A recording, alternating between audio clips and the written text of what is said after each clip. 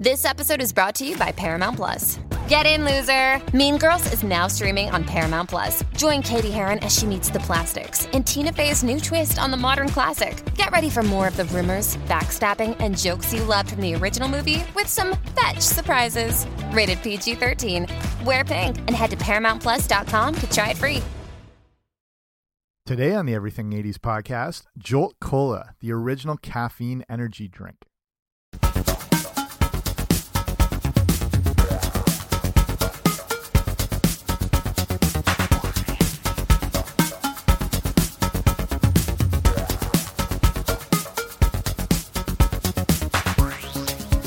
Hey there, what's happening? Welcome back to the Everything 80s podcast. I'm Jamie. Thanks for coming on out today.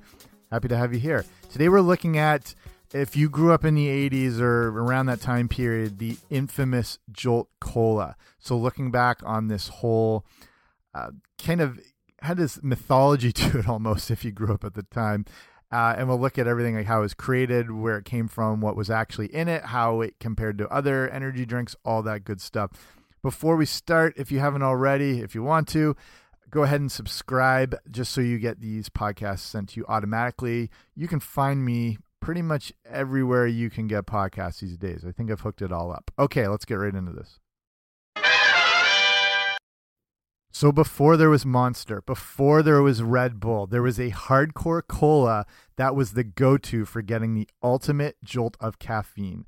Jolt Cola was created by CJ Rapp. Here's a quick overview. Created in 1985, was meant to target younger people, students, young professionals. Became a bit of an underground sensation in that it had double the caffeine compared to other cola and soft drinks. So to me, just, looking back from my own perspective, Jolt Cola almost bordered on urban legend. And we knew of it growing up in the 80s, but it wasn't readily available. There was kind of a stigma associated to it. And I honestly think I was probably, even if I could get it, I was probably too afraid to even try it. I remember hearing one story of a kid's friend trying it, and he was going nuts for the next 6 hours because of the caffeine content. There's the story that a kid died by drinking it from the caffeine overdosed, and we had no idea what was going on here. To us, this was like a rocket fuel that could potentially stop your heart, but turns out it had less caffeine than an espresso. But not only were we idiot kids in the 80s, there was no way to ever fact check anything. There was no way to know what was real, what wasn't real. We thought wrestling was real after all, so there was no way to tell here. Either way, Jolt Cola can be considered the original energy drink, and it got a bit of a reputation in the same way, say, something like Four Loko would later on. The cool thing with Jolt Cola was they weren't trying to hide what they were all about in that, pre-internet age. It had some of the best word of mouth ever, and you can't beat that kind of advertising, especially for a product in the 80s. So, with all the sugar and twice the caffeine, that was the actual slogan. Here's the whole story of Jolt Cola. Starts out in 1985, which to me is the pinnacle year of the 80s. Not only does it exist smack dab in the middle, but it brought us amazing things. Back to the Future, the original Nintendo came out, the Casio keyboard, the Cabbage Patch Kids, the Breakfast Club was released that year, the Goonies, the very first WrestleMania, Transformers started, even toys like Teddy Ruxpin. I could stop there, we could go on forever, but to me it's the pinnacle year of the decade. Cola-wise, it's an important year because it was the introduction of the infamous New Coke. And I did a whole podcast on that. I definitely recommend listening to that. It's one of the most fascinating marketing stories in history. So check that out. So also with New Coke, we had another cola, Jolt Cola. Jolt Cola was created by the Jolt Company Incorporated. That would later become Wet Planet Beverages, which is the greatest name ever. They were based out of Rochester, New York, and the main guy behind it of creating this beverage was CJ Rapp, also one of the best names ever. Rapp, R-A-P-P, was a sociology major at SUNY Potsdam, and he noticed something while going to school there. As is the case, college students spend most of their days sleeping, doing keg stands at night, missing class, and then panicking and cramming all-nighters for their exams. Just pretty standard. He noticed that his fellow co-eds were concocting their own beverages in order to stay awake and study, complete term papers, complete research projects, look for blood banks to sell their blood for food and rent, the usual student stuff. Then he had his light bulb moment. So if you've brushed up on your cola knowledge or familiar, the mid-'80s were a time of change, and Coke and Pepsi were trying to cut back on things. Diet Coke had been introduced in 1983, and people were starting to be more aware of things like sugar and calories. We're not into the mess of the high fructose corn syrup phase yet, but people were starting to understand they were basically drinking a carbonated chocolate bar when it came to the sugar content. Again, check out everything to do with New Coke, but it's just the point with New Coke is when Coca-Cola completely changed their formula to offer a sweeter version. They did this because Diet Coke and Diet Colas in general were really catching on, and they had a bit of a sweeter taste due to the aspartame and the chemical sweeteners they used in them. So since these were so, becoming more popular, and they were trying to capitalize on the people's preference for that new sweeter taste, New Coke was made to try and make it taste like a Diet Cola, but still have sugar and everything into it. And ultimately, Diet Colas were starting to take over the entire landscape. So since these beverage companies were promoting the idea of less is better, beer companies as well too, that whole, you remember, taste great, less filling, that whole thing, Rap wanted to take things the other way. Instead of saying it had fewer calories or sugar or caffeine, Rap wanted to go with twice as much, specifically the caffeine. He wanted to have a carbonated cola with twice the caffeine of regular ones, as he knew students were going to be all over this. Some people just don't care about sugar or calories or caffeine. They just want to know it's got more, and more is better. So that leads them to creating Jolt Cola. So again, with the plan to keep all the sugar and have twice of the caffeine, this was going to be branded right onto the can and be right in your face, and it would last there for 24 years. The problem was they were legally limited to only having 72 milligrams of caffeine per can, which is the maximum amount allowed by the Food and Drug Administration. This is interesting, and I'm not sure why colas were limited on caffeine content. If you think how much is in a giant Starbucks drink or Monster Energy drinks, it's kind of confusing. I think the caffeine regulation has changed, or it's more the fact that colas are still kids' drinks. But, a barista can refuse to serve an 11-year-old, but nothing can stop them from buying one out of a machine. So it's hard to know where sort of the mindset was with all this. The intention with Jolt Cola was to make a big mark on the soft drink industry. They wanted to call out the wimpy tasting colas and keep going against the health and wellness movement growing through the country. It would take 6 years of development, but they would introduce it nationally through franchise bottlers and distributors. They even worked out a special promotions with Bloomingdale's, of all places, that would sell the drink in their delicatessen. They would spend $1 million on the introductory advertising, which was very, very low then for a soft drink manufacturer, but it was a lot for a very small company. And converted for today, that's around $2.3 million. So they would roll out TV campaigns and all their advertising in the fall of 1986, but they knew, and to their credit, there was no way to compete against Coke and Pepsi. So to stand out, they tried to make themselves as the unhealthy bad boy of cola. And I had found an article from the New York Times in August 1986, and it made mention how much health experts hated this drink. The Nutrition Action Health Letter, which was a publication for the Center for Science and the Public Interest, would dismiss Jolt Cola as being unhealthy due to the high caffeine content. They said that, quote, Rap should be nominated for personal niche in the Nutrition Hall of Fame, unquote. Pretty shots fired by the Nutrition Action Health Letter. With all the other crap going on out there, they go after Jolt Cola.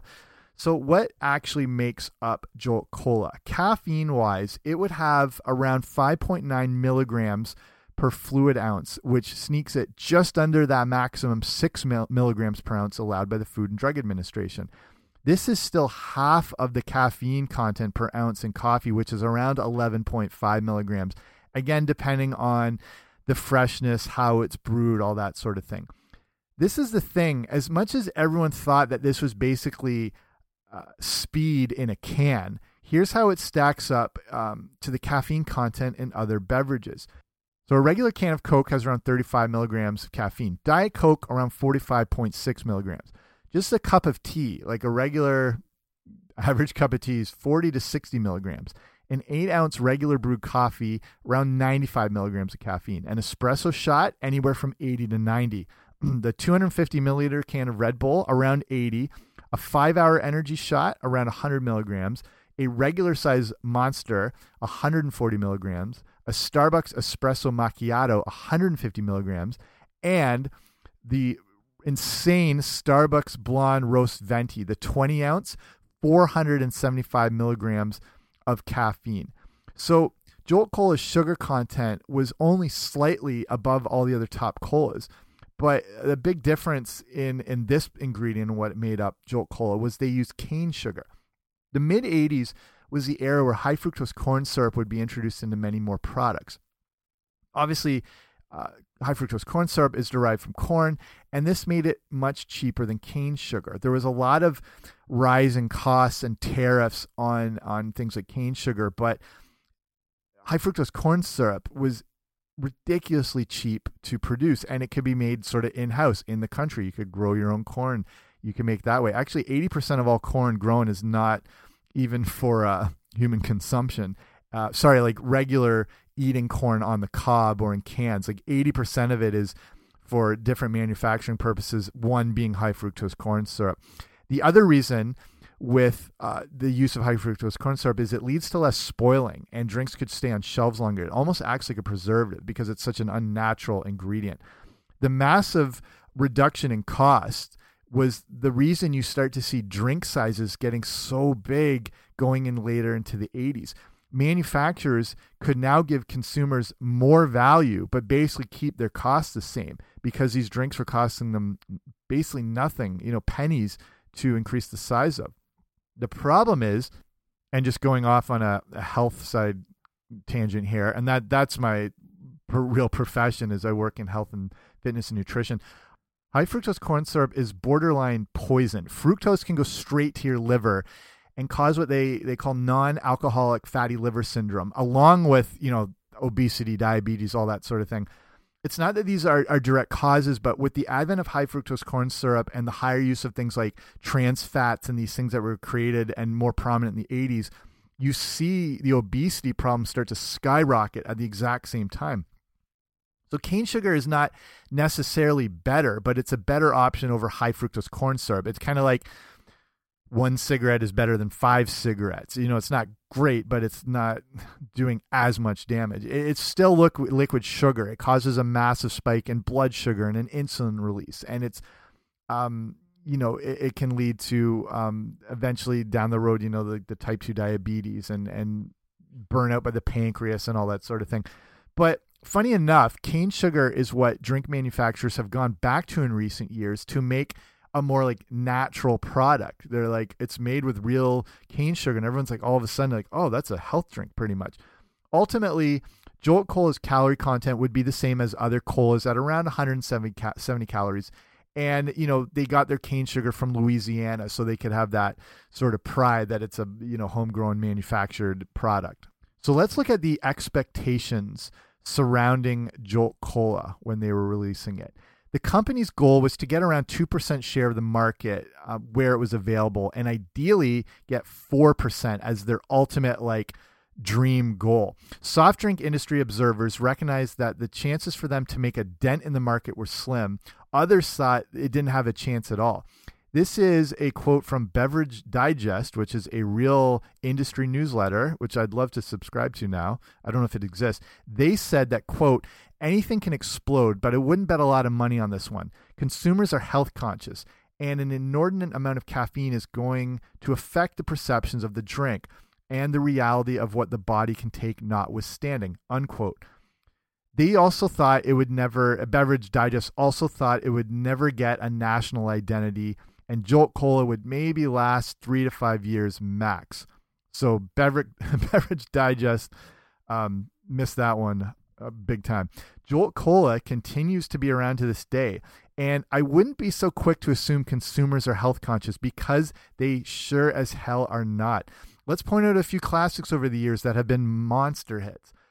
McDonald's Pizza, the KFC Double Down, the Cronut, Twinkies, root beer floats, the Dairy Queen Blizzard, the Burger King Triple Whopper, everything on the McDonald's dollar menu, Starbucks White Chocolate Mocha, every 80s breakfast cereal ever. And what are the four main things that are purchased in grocery stores? It is milk, soda, beer, and potato chips. People are not as health conscious as these industries would, I'd like them to be or make them out to be. So Jolt Cola came out to some pretty huge publicity. And this was kind of a, even bad publicity is good publicity situation. And when it was first released, it was available right away in only 22 states. They would soon franchise agreements to be in 40 states and then in Canada. The marketing worked well, and it didn't take long for everyone to become aware of Jolt Cola. Go on to YouTube and check out just go in and type in Jolt Cola advertisements, and specifically from 1987, and check out the commercials they were doing at the time. It pretty risk, even for today, these would be borderline, but in the 80s, they were just like, screw it, we're going all for it, and just trying to entice people. Yeah, kind of shocking. As predicted, the biggest consumers would be college students and younger people, and Jolt Cola eventually made its way into the bars. You could order, I don't know if you ever remember this, it's called a jumper cable, which was rum mixed with Jolt Cola. All of this helped to give Jolt Cola some really high visibility, and references to it were made on shows like David Letterman, Good Morning America, CNN. There's even I found, again, this is on YouTube from 1987. And just type in Jolt Cola and cavities, and there's this hilarious, real news feature talking about the problem people should be looking out for, specifically with Jolt Cola, though it was, formula-wise, and besides the caffeine and the sugar, was the same as any other soft drink out there, but they went right after Jolt Cola. So here's the future of Jolt Cola. In 1987, they gave in and they started offering a low-calorie version called, don't know if you remember this, Jolt 25, which only had 25 calories. And then here's something I totally forgot about until researching this. Do you remember Jolt gum? I can specifically remember these in variety stores and stuff. This came about because they licensed the name in 2003 to a company called Gum Runners in New Jersey, and they would put out a line of caffeinated gum and mints. These would have the Jolt logo on it with the slogan, chew more, do more. Perfect. In 2005, Jolt would switch things up and introduce the battery bottles, which you saw more companies doing, those big battery-shaped bottles. And they would start adding in some new flavors.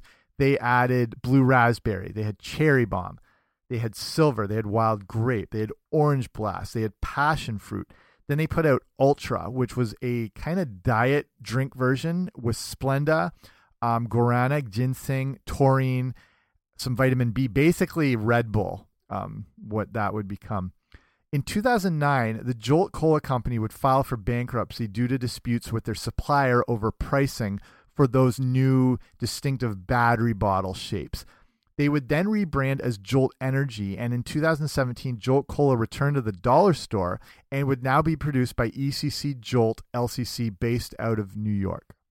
So we'll start winding it down here. And, Jolt Cola obviously made a big dent in the market and made a big impression. And it's my favorite usage is, if you remember, in the original Jurassic Park with Nedry, the great Wayne Knight, sitting at his computer terminal as he's trying to take down the entire Jurassic Park. He's drinking a can of Jolt Cola. I think that's the best pop culture use of it.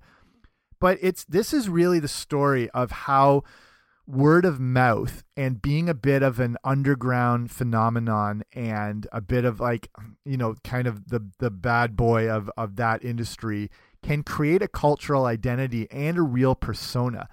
Jolt existed like that to me specifically, and to most kids in the 80s, and it had a bit of a mythical association to it. It's not that it was dangerous, but it just had that attachment to it, and that just is kind of intriguing. This was actually also at the core of the success of Red Bull and the direction they wanted to go in. And I don't know if they took a cue from Jolt Cola, but I mean, it maybe played in. Red Bull wanted to be that same thing. They wanted to be an underground drink. They wanted to have a stigma attached to it, that it wasn't, commonplace, and it shouldn't be for everyone necessarily. And they didn't want to be associated with, they didn't want to be marketing with athletes, and they didn't want to be like a Gatorade and stuff.